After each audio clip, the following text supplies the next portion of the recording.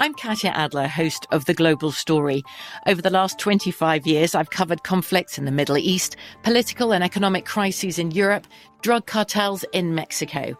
Now I'm covering the stories behind the news all over the world in conversation with those who break it.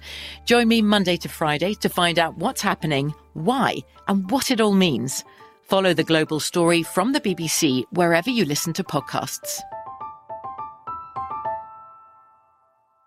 Xfinity has free premium networks for everyone this month, no matter what kind of entertainment you love. Addicted to true crime? Catch killer cases and more spine-tingling shows on A&E Crime Central. Crave adventure? Explore Asian action movies on Hi-YAH. Searching for something extreme? Check out skating, snowboarding, and more on Fuel TV Plus, the global home of action sports. And find crowd-pleasing bops on iHeartRadio's Hit Nation playlist. There's new free shows and movies to love every week. Say free this week in your Xfinity voice remote. This episode is brought to you by Navy Federal Credit Union. At Navy Federal, it's been the mission to help the military community for over 90 years. And not just help them, but do everything to make sure they not only grow, but flourish. That's why Navy Federal Credit Union has all kinds of great savings and investment options like share certificates with sky-high rates. So don't hesitate. Start growing your finances today with a variety of savings and investment options. Navy Federal Credit Union. Our members are the mission. Savings products insured by NCUA. Investment products are not insured, not obligations of Navy Federal and may lose value.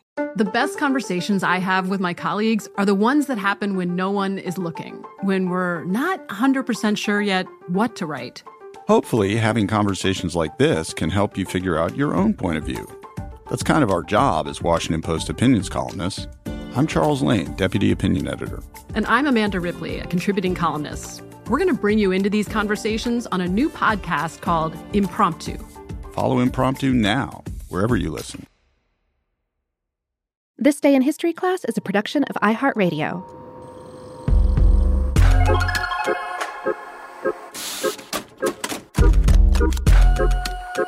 Hello, and welcome to This Day in History Class, a show that uncovers a little bit more about history every day. I'm Gabe Luzier, and today we're looking at the surprisingly controversial story behind one of the world's most beloved nursery rhymes.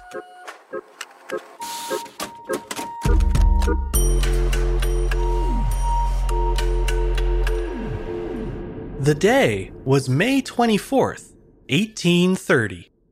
Mary's Lamb was released as part of a small book of children's poems written by Sarah Josepha Hale.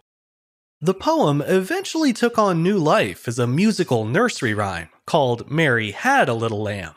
Music director Lowell Mason was the one who set the poem to its now famous tune in the 1830s. He also added the repetition of key lines and phrases to lengthen the song and help it better fit the melody. Mason's contributions are well agreed upon, but the authorship of the original poem has been the subject of a long and controversial debate. The title page of Sarah Hale's book, Poems for Children, clearly attributes Mary's Lamb to her. But more than 50 years after the book's release, a woman named Mary Sawyer claimed that Hale had only written half the poem. According to her, the first 12 lines of the 24-line work were actually written a decade and a half earlier by one of her former classmates, a boy named John Rollstone. Sawyer claimed he had written the poem based on a real-life incident from their childhood. The story goes that in March of 1815, 9-year-old Mary Sawyer was caring for an orphaned lamb on her family's farm in Sterling, Massachusetts. The lamb, which had been abandoned by its mother, was so weak and sickly that it couldn't stand up or even swallow food. The odds of its survival looked pretty grim, but Mary persevered, eventually managing to nurse the animal back to health. She reflected on that happy day many decades later, writing, quote, "In the morning, much to my girlish delight, the lamb could stand, and from that time on it improved rapidly. It soon learned to drink milk, and from the time it would walk about, it would follow me anywhere, if I only called it." You can probably see where this is going. One day, Mary called to her lamb right before setting off to school. When the pet came to greet her, Mary's brother, Nat, suggested they let the lamb follow them to the one-room schoolhouse they attended. Mary concealed the little lamb in a basket beneath her desk, hoping that it would keep quiet and stay out of sight. The lamb cooperated at first, but when Mary was called on to stand up and read out loud for the class, the lamb jumped out of its basket to join her. The teacher is said to have laughed right along with her students before warning Mary not to bring the lamb to school again and to tie it up outside until class was over. According to Mary Sawyer, it was the very next day that an older boy named John Rollstone gave her a 12-line poem that he had written about the lamb incident. Mary was never able to produce the original copy she was handed, but in the 1880s, she claimed the lines were the same as those in Sarah Hale's poem. That would mean they read as follows. Mary had a little lamb. Its fleece was white as snow, and everywhere that Mary went, the lamb was sure to go. It followed her to school one day, which was against the rule. It made the children laugh and play to see a lamb at school. And so the teacher turned it out, but still it lingered near, and waited patiently about till Mary did appear. According to Sawyer, Sarah Hale somehow got a copy of Rollstone's poem 14 years later. She then added the final 12 lines of the poem as a way to incorporate a moral lesson about showing kindness to animals. The second half of the poem tells what happens when Mary finally reappears before the lamb. It goes like this.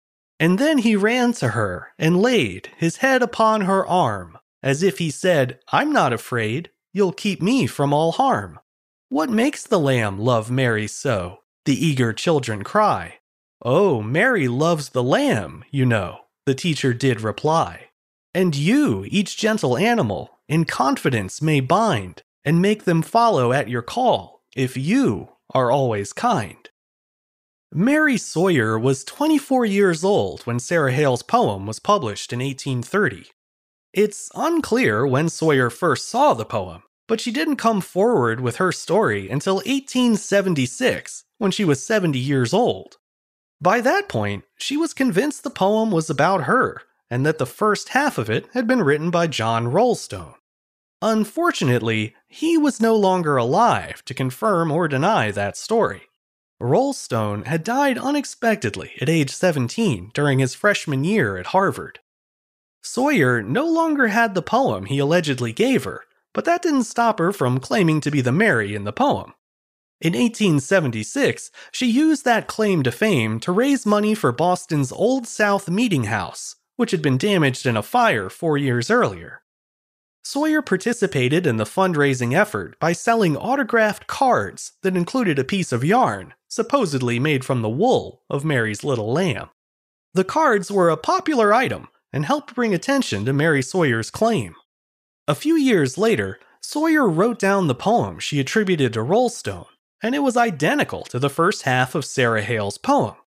Of course, by that point, Mary Had a Little Lamb was well known across the country, and Hale's version had been in print for 50 years, so the fact that Sawyer had knowledge of it in 1883 did very little to support her claim. Sawyer admitted to the press that she had no clue how Sarah Hale could have gotten Rollstone's poem. As far as she knew, she had been given the only copy, and she had lost it long ago. For her part, Sarah Hale maintained that she was the one and only author of the poem, and that she hadn't based it on a specific real-life episode. The dispute drew so much public attention that both women eventually signed sworn statements that their version of events was the truth. Unfortunately, the controversy was still unresolved when the women died, prompting residents of their respective hometowns to carry on the fight over authorship for decades to come. The feud was later intensified in 1927 when Henry Ford, of all people, injected himself into the debate. That year, he purchased Mary Sawyer's old schoolhouse and had it relocated to Sudbury, Massachusetts, where he hoped it would become a tourist attraction. Ford also published a book about Sawyer to help promote his endeavor. It was called The Story of Mary and Her Little Lamb, and it attributed full credit for the original poem to John Rollstone. Ford wasn't privy to any historical facts that proved Sawyer's story, but it was her version of events, not Sarah Hale's, that provided a tangible object he could promote, the very schoolhouse to which Mary's little lamb had followed her. Ford's promotion kept Sawyer's story in the limelight throughout the 20th century, even though the story itself is less than convincing. I mean, don't get me wrong, I fully believe that Mary Sawyer had a pet lamb that followed her to school, caused a disturbance, and had to be put outside. I also believe that one of her schoolmates wrote a poem about the event and gifted it to her. But there's quite a gap between believing that and believing the claim she made nearly 50 years later. The truth is, there's no written record of Roll Stone's poem. There's also nothing so unique about the poem's story that would tie it specifically to Mary Sawyer. In the 19th century, New England had no shortage of girls named Mary, orphaned pet lambs, or one-room schoolhouses. One such lamb followed Mary Sawyer to her school one day, but that was likely true of many other children in the area as well, including those named Mary. At the very least, it's a scenario that Sarah Hale could have easily come up with on her own. It's true that the last 12 lines of the poem are more message-driven than the first 12 lines, but that was a popular format for children's poems at the time. Like Aesop's fables before them, Hale's poems hooked the reader with an amusing scene or story, and then concluded by spelling out the deeper meaning or message of the tale. There's also the matter of Sarah Hale's character to consider.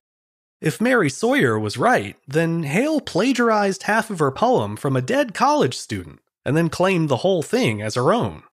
That simply doesn't fit with what we know about her life. Hale was the respected editor of a popular magazine, as well as an influential activist. She led a successful campaign to complete a monument to the Battle of Bunker Hill, and most famously, she played an instrumental role in making Thanksgiving a national holiday.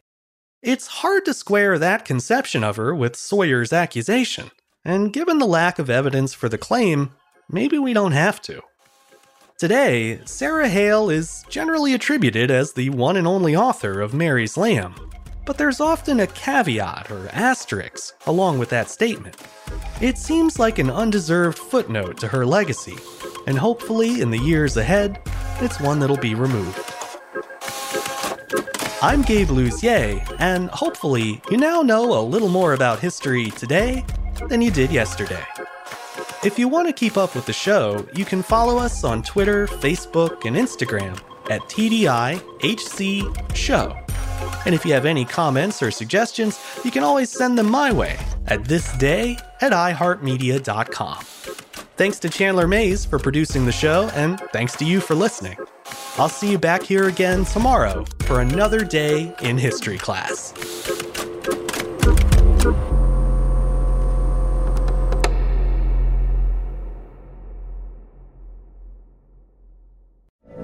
From BBC Radio 4, Britain's biggest paranormal podcast is going on a road trip. I thought in that moment, oh my God, we've summoned something from this board. This is Uncanny USA. He says, somebody's in the house, and I screamed. Listen to Uncanny USA wherever you get your BBC podcasts, if you dare.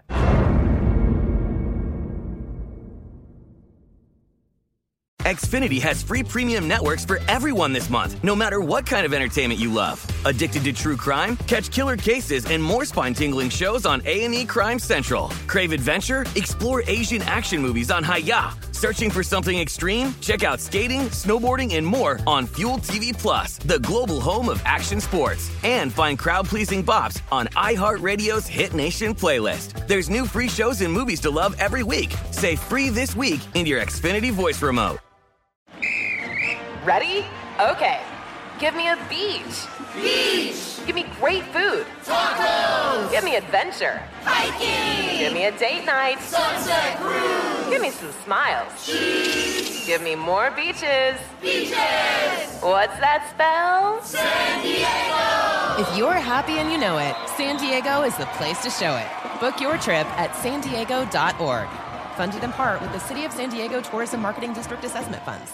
Looking to step up your Mother's Day flowers? The Home Depot has an idea. Let Mom's green thumb do some digging with colorful flowers, pots, and premium soils to bring out the most in her patios, walkways, and gardens. Right now, get Vigoro potting soil, just $8.97 for strong, healthy, vibrant plants indoors and outside.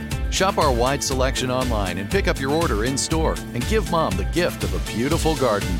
Get Vigoro potting soil, just $8.97 at the Home Depot. How doers get more done.